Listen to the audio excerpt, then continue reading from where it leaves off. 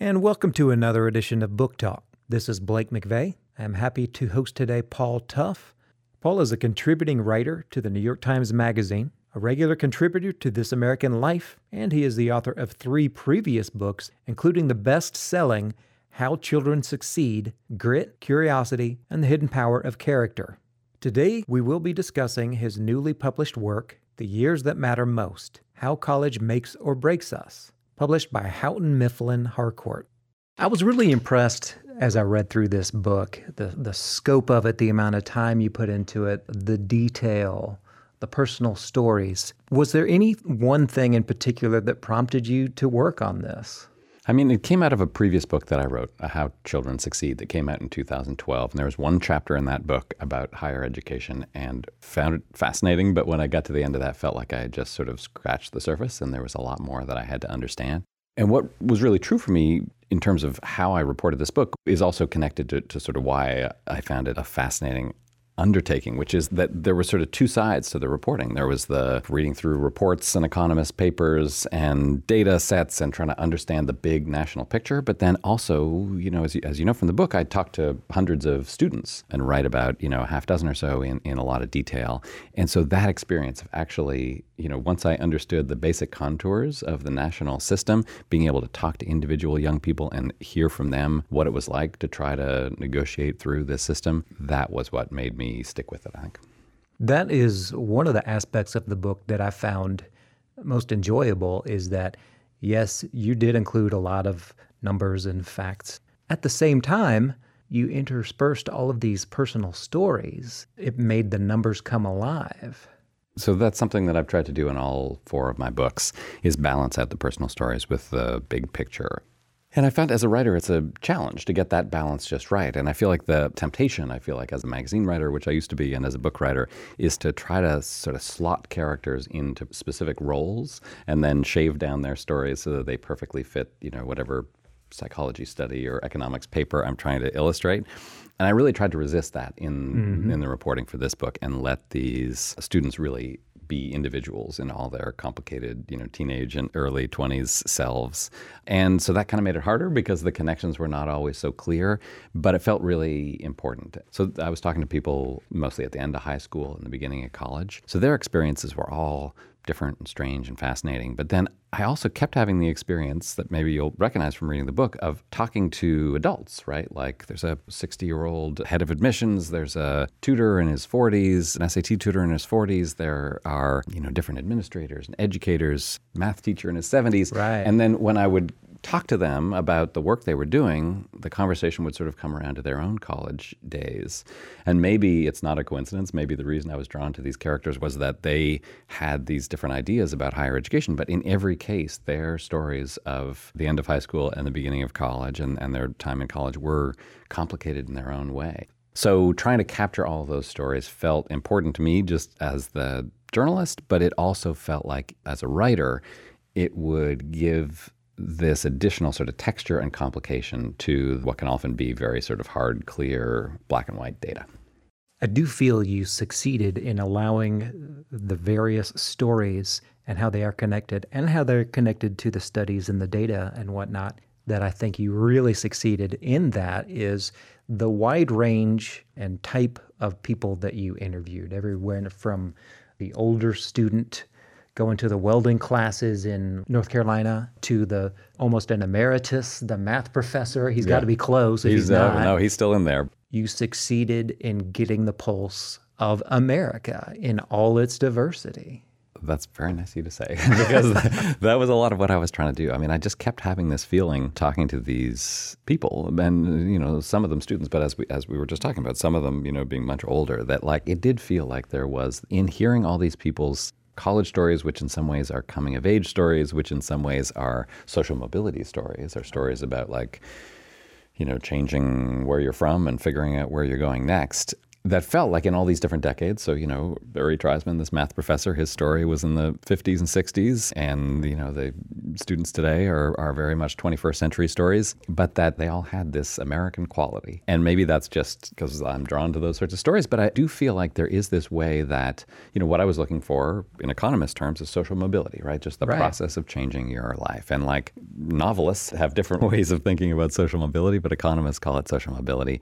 And that is this really American idea. I went back and wrote about Democracy in America, the Alexis de Tocqueville book that I'd never read before. And it was so striking the way that he identified social mobility as this quintessentially American quality. And he actually thought it was terrible. As like a French nobleman, he was like, yeah, why would you want social mobility? But I feel like there is something sort of deeply American about all of those stories. So being able to both have that history and that context, but then capture the diversity of those stories was what I liked best about the reporting. I remember when I first got the book and started kind of, preparing to read it, looking in the table of contents and things like that. I read, the titles of the chapters, the 9 chapters, and I started thinking, the way these chapters are titled, it's almost as if he is describing 9 movements. I love these insights. I mean, I feel like when you go on book tour, you talk a lot about ideas and issues, and like what I really want to talk about as a writer is like how I wrote the book and how I structured it. But I haven't thought about that stuff in a while. I don't know if I thought about it as movements. It's a really great analogy. I'm glad that it struck you that way. But definitely, I thought a lot about the shape of how that... I was going to say how the argument was developing, but I'm not sure that it really is a book with an argument. I think how the story was developing, right? When I was working through the early chapters of the book, I kind of got this sense of like, oh, these kids are working against the man. But then as you get toward the middle and even a little toward the end, you start to see, well, a lot of the people working for the man, a lot of the representatives, they see the problems. They know how hard it is for people to get into college, on and on, all the different issues. Yeah, I do think what you were perceiving about sort of going from the enemy being the man to the enemy being a little less distinct is reflective of my own reporting too, that there are certainly moments, lots of moments in the book where there was a particular actor, whether an individual or an organization, that I felt mad about because I felt like they were deceiving students or taking advantage of students. And obviously I felt very close to these students. But by the time I got to the end of the book, it really felt like we have met the enemy and he is us. That so much of what is wrong in higher education right now is a symptom of bigger changes that have happened in the country over the last few decades, and that those are related to changes in the American mindset, that we used to think about higher education and lots of other things in a much more collective way. What benefits you benefits me, and we're not in competition. We are, fellow citizens. And, we still feel that way about some things, but we generally don't feel that way about higher education. I think feel like we've been trained, or we've trained ourselves to think of it as a zero-sum game where we're all in competition with each other.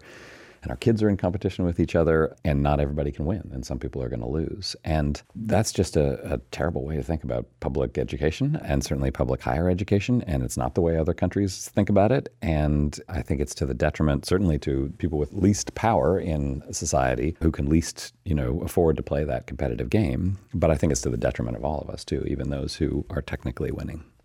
I was a little surprised when I read the chapter, or maybe it was more than one chapter, I can't recall, on the testing organizations, the SAT and the ACT tests and the organizations that run them. I guess I really shouldn't be surprised knowing how America works these days, but I was surprised at how underhanded and how competitive and how profit-driven the whole enterprise is.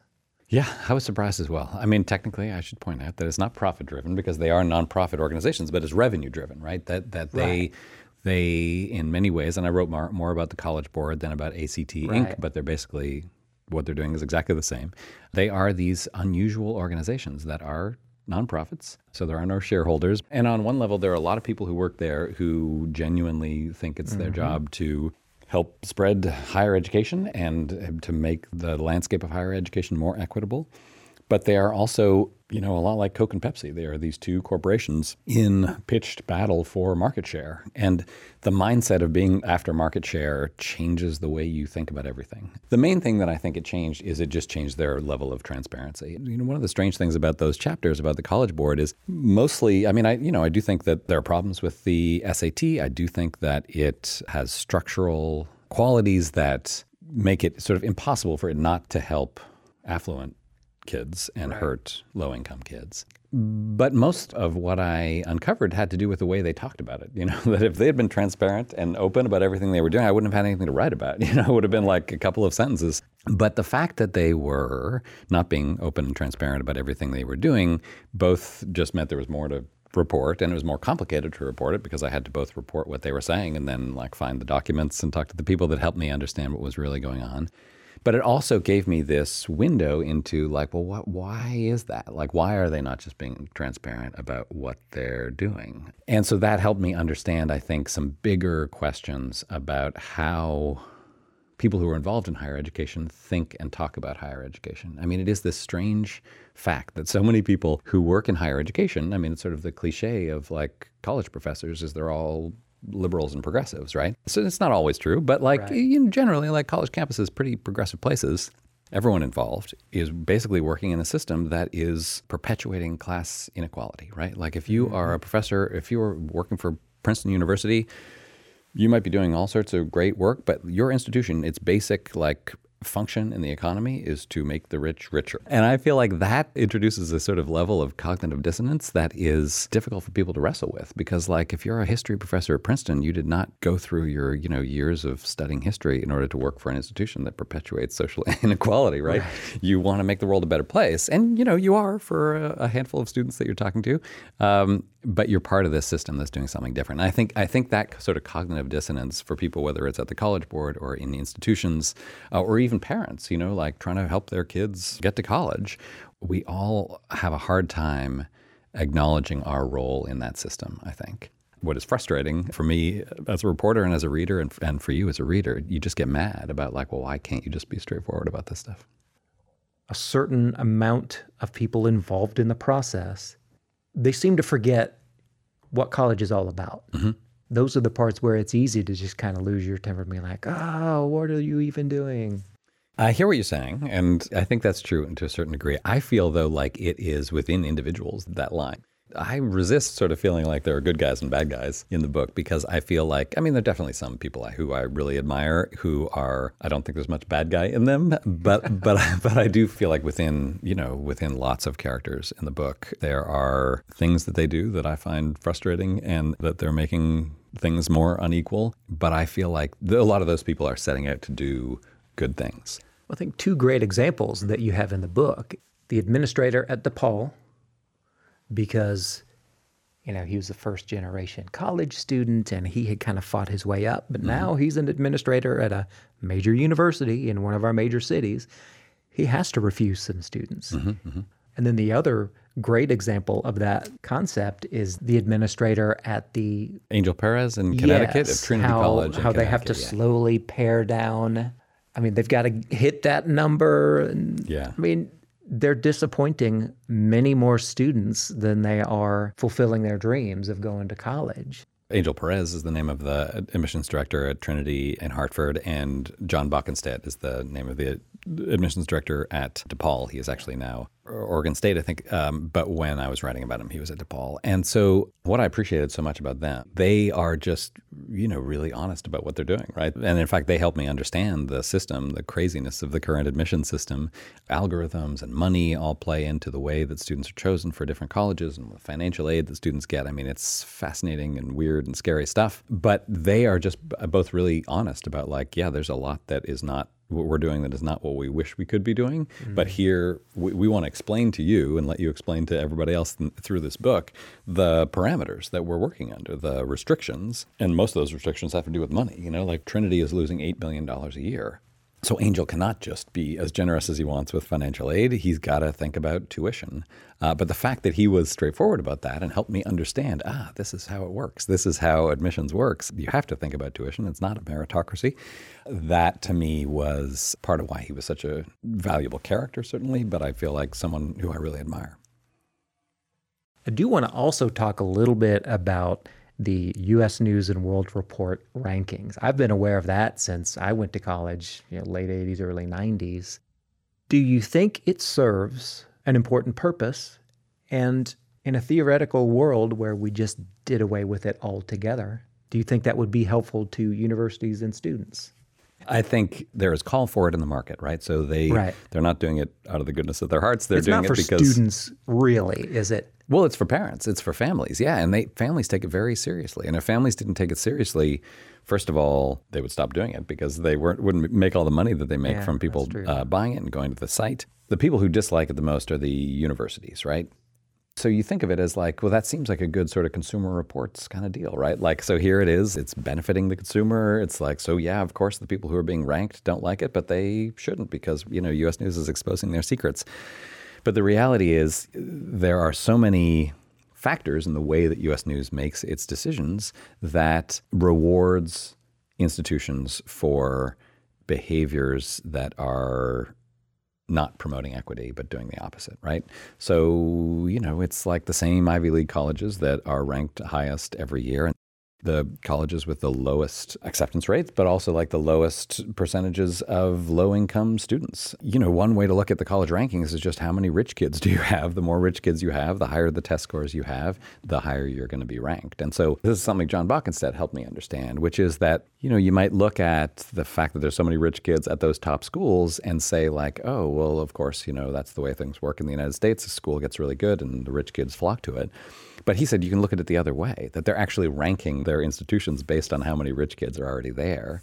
Because when you have a lot of affluent students, all these other things come along with it. Affluent students tend to have the highest test scores. They pay a lot in tuition, and their families and their alumni like them give a lot of money to the institution, which is partly what U.S. News looks for. They're really rewarding institutions for being elite, right? And elite in education can mean like high quality, but it also means has a lot of rich kids. The criteria for a high ranking is somewhat suspect. The other crazy thing about U.S. News list is that I think people in higher education, or certainly parents, take it very seriously as if there's something scientific about it, right? But it's just like a bunch of magazine editors sitting around, like deciding how they want to count things. I've been a magazine editor, and this is what sells magazines, right? Rank the top 500 albums or the top, 6 world wars or something like that, and like everyone loves that. And magazine editors know they're just making up the algorithm, like let's give 5 points to this and 6 points to that. But U.S. News has the sort of patina of science behind it, like, oh, yes, we've adjusted our rankings this year. We're only giving, 2.5% to that criteria instead of 3%. But it's just a bunch of editors deciding what they want to favor and however they change it. And actually, over the past year, they have actually made a couple of positive changes. They have made some changes that give some benefit to institutions that help with social mobility. But on the whole, the way that they set their criteria correlates strongly with institutions that admit a lot of affluent students. Well, I'm glad you brought up the term patina of science, because the manipulation of statistics plays a significant role in this work. You might have specific studies in mind. The one that comes to mind is this study that this economist named Carolyn Hawksby and her colleague Sarah Turner did just earlier this year. So it was one of the last pieces of reporting I did. I just kind of slipped it in at the end because I felt so important. And Carolyn Hawksby is this unusual character in my book. She keeps recurring, right? There are like 4 of her different studies that I refer to.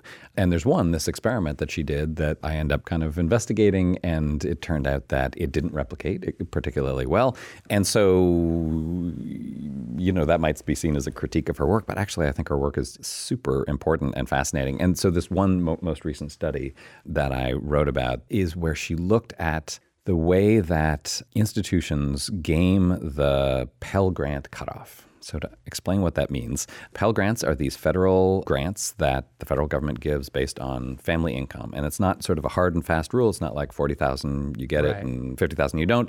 It depends on the size of your family and how many students are in college and a few other things. But it's somewhere around sort of a little bit below the median wage, $50,000 or so for a family. And more colleges are actually judged on how many students who qualify for Pell Grants they let in. And this is a contrary indicator to everything else. Right? Because if you want really high test scores, you should not let in a lot of students who are eligible for Pell Grants. But now we are giving this new incentive to colleges, like, okay, do all that other stuff that U.S. News prizes and also tell us what your Pell percentage is. And so what 2 of them, Sarah Turner and Carolyn Hawksby, discovered is that certain institutions are really gaming that Pell Grant system and letting in as many students as they can who almost make too much to earn a Pell Grant. So they aren't admitting a lot of truly low-income students. They are finding students who are as rich as you can be and still still be eligible for a Pell Grant. And they have this remarkable graph that shows that, like, in the $1,000 range below the Pell Grant cutoff are huge numbers of students. And if you get just over the line and you make a little bit too much to be eligible for a Pell Grant, you're totally out of luck. There's no way these institutions are going to admit you. So that, to my mind, was the most kind of remarkable evidence of colleges, really playing with the numbers. And I have to say, I was a little surprised at how bold the College Board was with their manipulation of data for the SAT. The one that struck me the most was this experiment they did with this online learning system called Khan Academy. And in lots of ways, this partnership is actually a really good thing. It's free test preparation for anyone who wants it in the United States. And test prep is something that correlates heavily with income. I spent some time with this SAT tutor in Washington, D.C., who charges $400 an hour and does an incredible job of raising his kids' test scores. And once you spend some time with him, you realize there's something about the test prep business that is deeply unfair. And so the Khan Academy partnership was designed to level that playing field. And in some ways it did. So when they got the data back, they showed, like, no matter who you were, no matter what your family background, if you practiced for 5 hours, you would get the same kind of benefit, right? Which is a positive thing. But they also discovered, and didn't report, that there was this real variation in how different groups were using Khan Academy. And it's, actually not that surprising, right? It was kids from wealthy families, kids whose parents themselves had gone to college. They were using Khan Academy more, which meant that actually it was not leveling the playing field for all the students who were using it. It was giving an additional benefit to rich kids over non-rich kids. And so you can take all that data and say, like, this is still a good thing. The analogy that sometimes they use now is to public libraries, right? Like, maybe rich kids use public libraries more than poor kids, but it's still good for everybody that we have these public libraries, because wealthy young people have lots of other options. They can go buy books, right? But here is this free resource that's important to have for more disadvantaged communities. And they could have made that case, but they didn't make that case. Instead, they just hid the data that did not contribute to the story they wanted to tell, which is, we've done this amazing thing for the disadvantaged students of America, and we have leveled the playing field. And instead, they just emphasized the data that helped them make that point. And that, to me, was sort of the most disappointing example of the College Board not leveling with American students. It was frustrating, if that's the right word, in part because they were presenting themselves as serving these students who they were misleading, right? The people who really this project was designed to help, they weren't leveling with. That, to me, feels unfair. When an organization with as much power and leaders who have as much sort of social capital as those leaders do are telling a story to low-income first-generation students that is not the full story, that really feels like someone's being taken advantage of. Well, and correct me if I'm wrong, but wasn't this one of the ways in which they seem to be fighting this trend toward no-test admissions?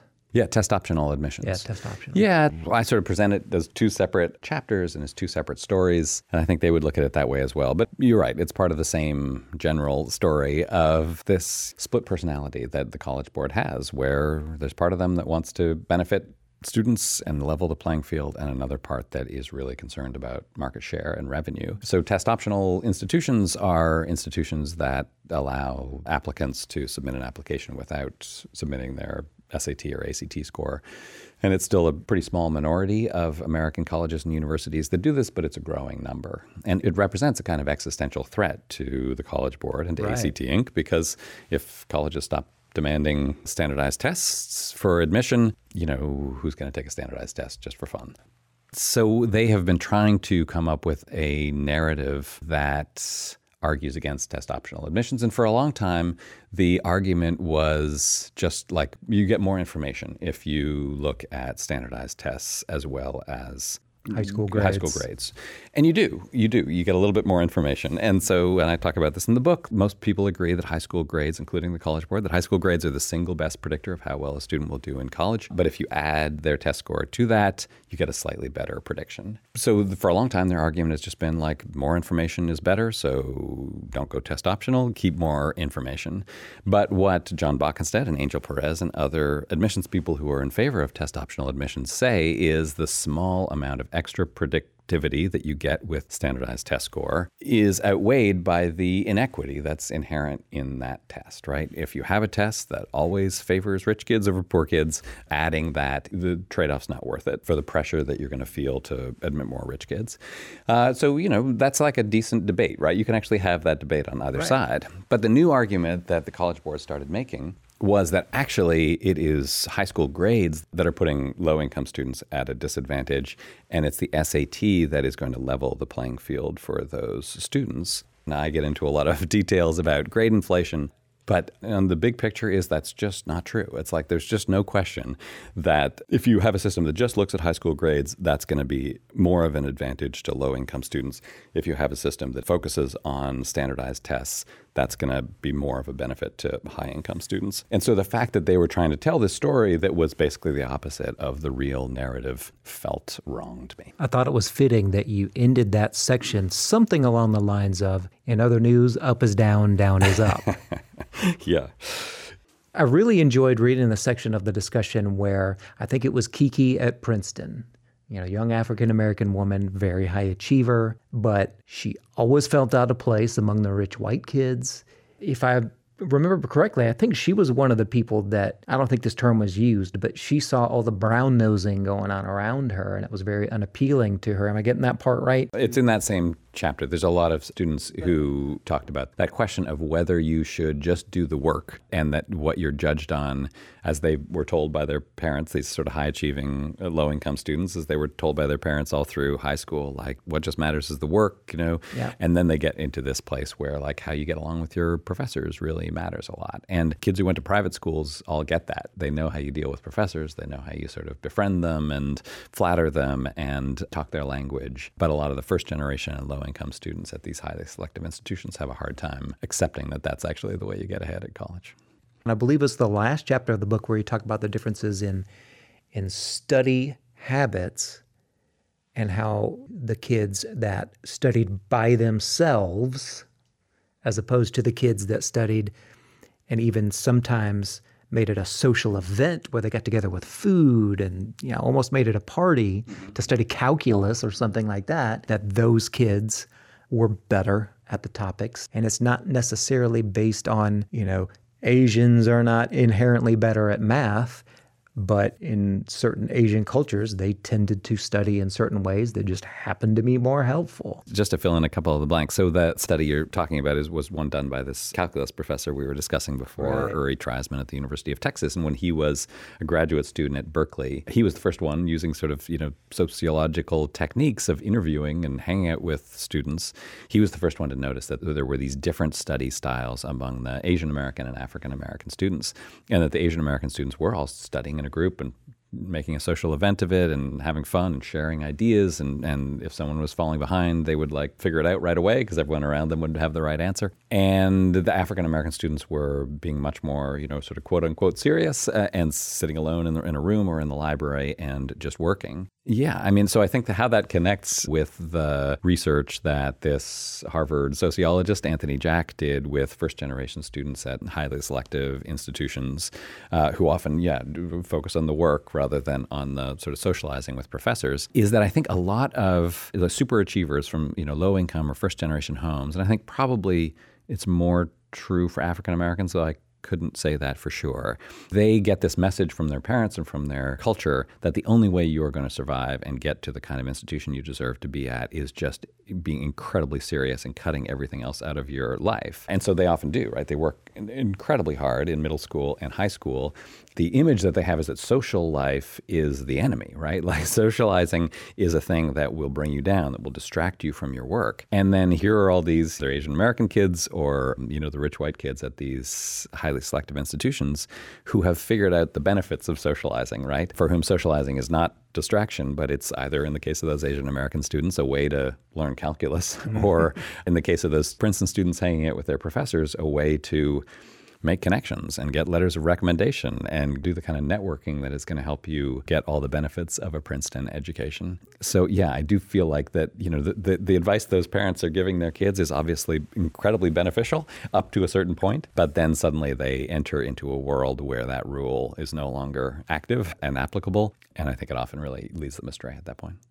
So it's interesting. I think I just made this connection as I was listening to you just now. Since the term is social mobility, if you leave the social part out of it, you're not really achieving your goals. And I really love, I believe it's the last chapter, the UT professor, about how he takes a very social approach to helping his students. So really putting the social in social mobility.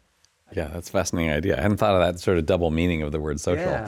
Yeah, but it's certainly true with Uri Treisman's calculus class. So he really, is a big believer. So he was the one who discovered these different study strategies among the Asian American and African American students at Berkeley decades ago. And he continues to use that with, his very diverse class, just getting them to interact. And I think he's got two reasons for doing that. One is he is a big believer in the psychological school that points to the importance of belonging in student success. And he knows that if you're a first-generation student from, the Rio Grande Valley or ranching community in West Texas, and you come to Austin, you come to a rigorous school like UT, your first semester, you are going to feel very alone and freaked out. And so he knows that when students study together in study groups, they're going to do better.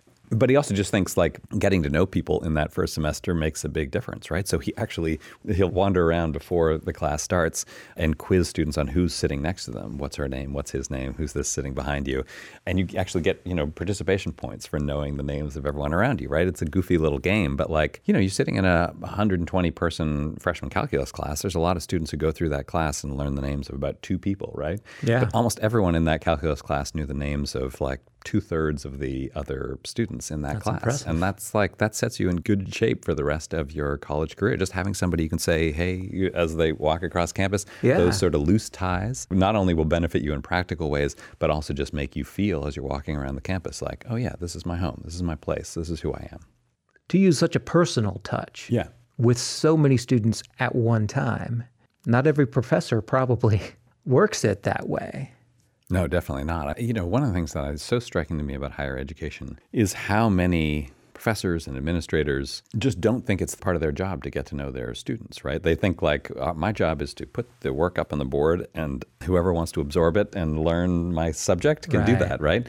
And there is, I think, fortunately, this new idea emerging, and Uri Treisman was on the forefront of pushing this decades ago, where professors and administrators are just actually thinking about their students. They actually are putting effort into helping them succeed, think it's their job, their responsibility to help these students succeed. And they realize that if they want to help them succeed, they have to get to know them. They have to cross some of the natural barriers between professors and students and actually connect to students on a human level, right? And that's going to look different for different personalities and different professors. But it's just so important to create that kind of connection. And you could see how much it meant to the students when they felt like, here is this professor who actually cares whether I succeed or not. That meant a lot to them. And along those same lines, I like how he rejected the idea of using a course to weed out students. Calculus, he did not feel or does not feel like should be that course that separates the wheat from the chaff. He wants everybody to succeed. And I remember when I went to grad school, one of the first courses you take, the professor was very proud that he never gave over a C. Yeah. And, so that frustrated a lot of students, the high achievers that wanted straight A's throughout. And I think, there's a case to be made for rigor, and having a super easy course doesn't help anybody. But yeah, there has long been, and I'm sure still is in lots of places, this attitude among a lot of educators, especially higher education professors, that their job is to separate the wheat from the chaff, to weed out the people who just can't hack it in this field. And it just so happens that every time that somebody does that, it tends to be the first generation low-income students of color who are the ones who are weeded out, right? Which is part of why, STEM fields especially continue to be dominated by white male students. And genuinely, there are some students who shouldn't be in a particular major, and they can figure that out for themselves as time goes on. But for a professor to sort of take pride in failing students, I feel like is just a sign of a certain attitude in higher education that I hope is starting to fade. Well, I don't remember the exact quote. You are going to get to the point where you feel very confused and lost.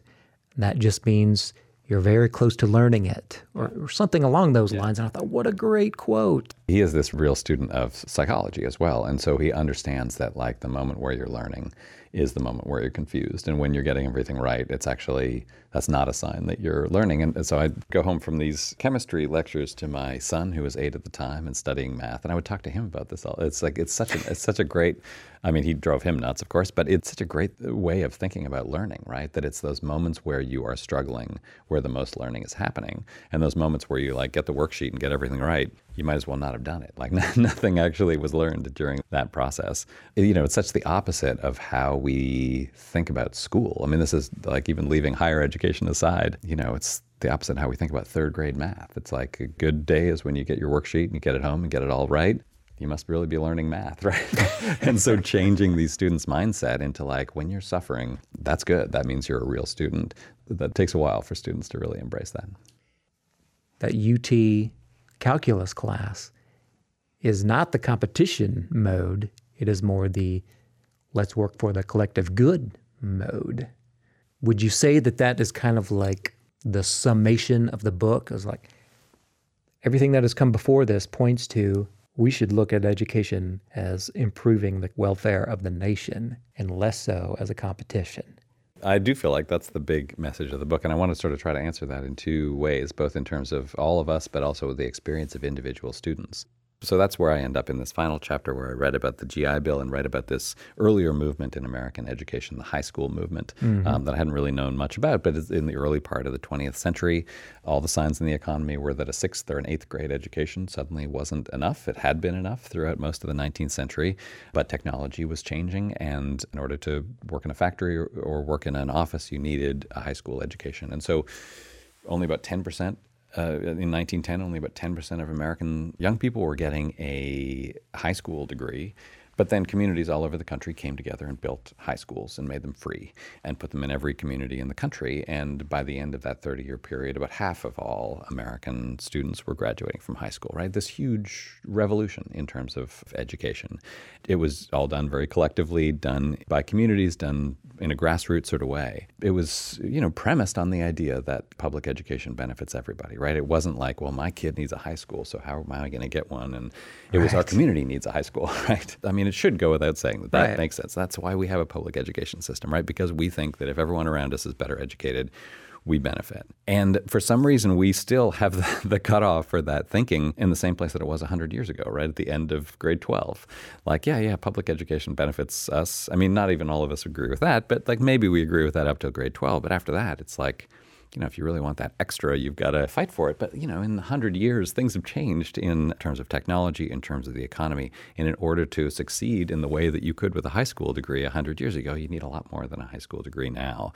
But we do not have the same response to these signs from technology and from the economy and from the labor market. We do not have the, hey, let's get together and build this, free public higher education system. I mean, we did to a certain extent in the 60s and 70s and 50s.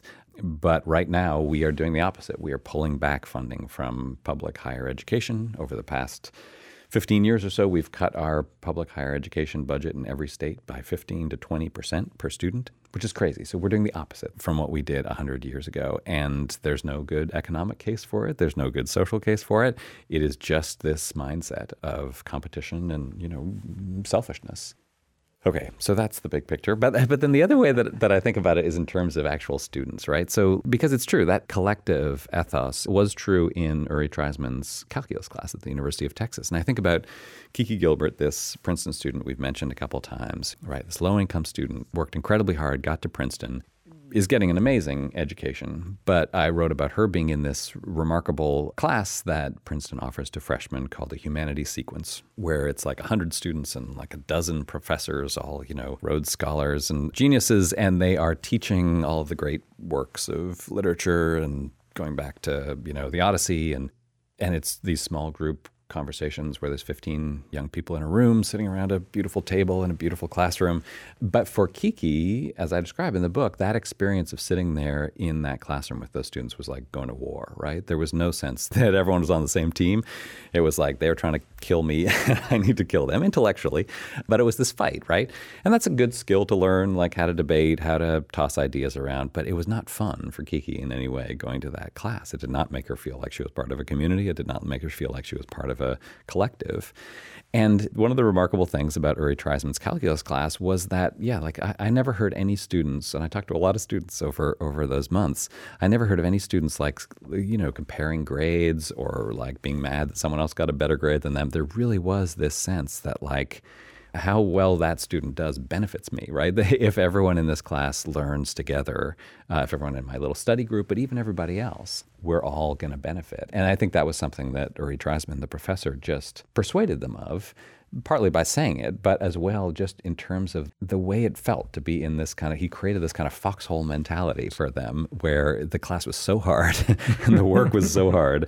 And the way he organized these study groups, they just spent so much time together that by the end they truly felt invested in each other's success. And so I guess the connection I'm trying to make between the big picture and the small picture is that I feel like there's a model there, right? And it's a model that not that long ago didn't need reminding of, right. But I think we do, that we are in this together when it comes to education and higher education.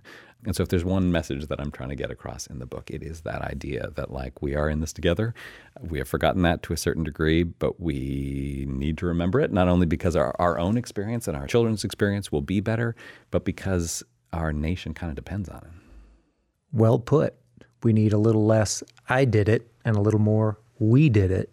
Yeah, and there's a lot in higher education that is pushing in the opposite direction, right? We recognize students for the I did it moments. We don't recognize institutions or students or ourselves for those we did it moments. So there are many issues that are concerning. There are a few things that are broken, and there's reason for hope. Yeah, I think so. I mean, I felt like talking to these students, the calculus class was the best example, but there were lots of others where talking to young people was just so inspiring. I feel like there's something about moments of social mobility that I have sort of a sentimental and emotional attachment to. It's just an amazing process. A young person coming from difficult background and finding both the support from outside and then the strength from inside to make that change, to change your life, to have ambitions beyond the horizons of your family. That's hard. It's hard for anybody, right? I just kept meeting students who were working tremendously hard to make that jump into a different kind of life. And it was often painful, it was often exciting, it was often thrilling. But to my mind, being able to see that happen was just what made me most hopeful, right? That here is this new generation of young people who, at least the ones I met, are working tremendously hard, often doing it in a really cooperative kind of way, and are improving their own lives and each other's lives. That's a pretty hopeful story for me. I thoroughly enjoyed reading the book. It opened my eyes to some things that surprised me a little bit. That's all the time we have today. I want to thank you so much for joining us, and I wish you well in your other interviews. Thank you very much. Really appreciate it. Paul Tough is the author of The Years That Matter Most, How College Makes or Breaks Us, published by Houghton Mifflin Harcourt. I'm Blake McVeigh, and this is Book Talk. Thank you for joining us today. Book Talk is recorded in the studios of WYPL in Memphis, Tennessee. If you have any questions or comments, you can email us at wyplfm@gmail.com or write to us at Book Talk, care of WYPL, 3030 Poplar Avenue, Memphis, Tennessee, 38111, or call us at 901-415-2752. This recording of Book Talk is licensed under the Creative Commons Attribution, Non-Commercial, No Derivative Works 3.0 license for the United States. You are free to share, copy, distribute, or display, and perform this work. But there are restrictions. Nothing in this license impairs or restricts WYPL's moral rights. Thank you for listening to Book Talk.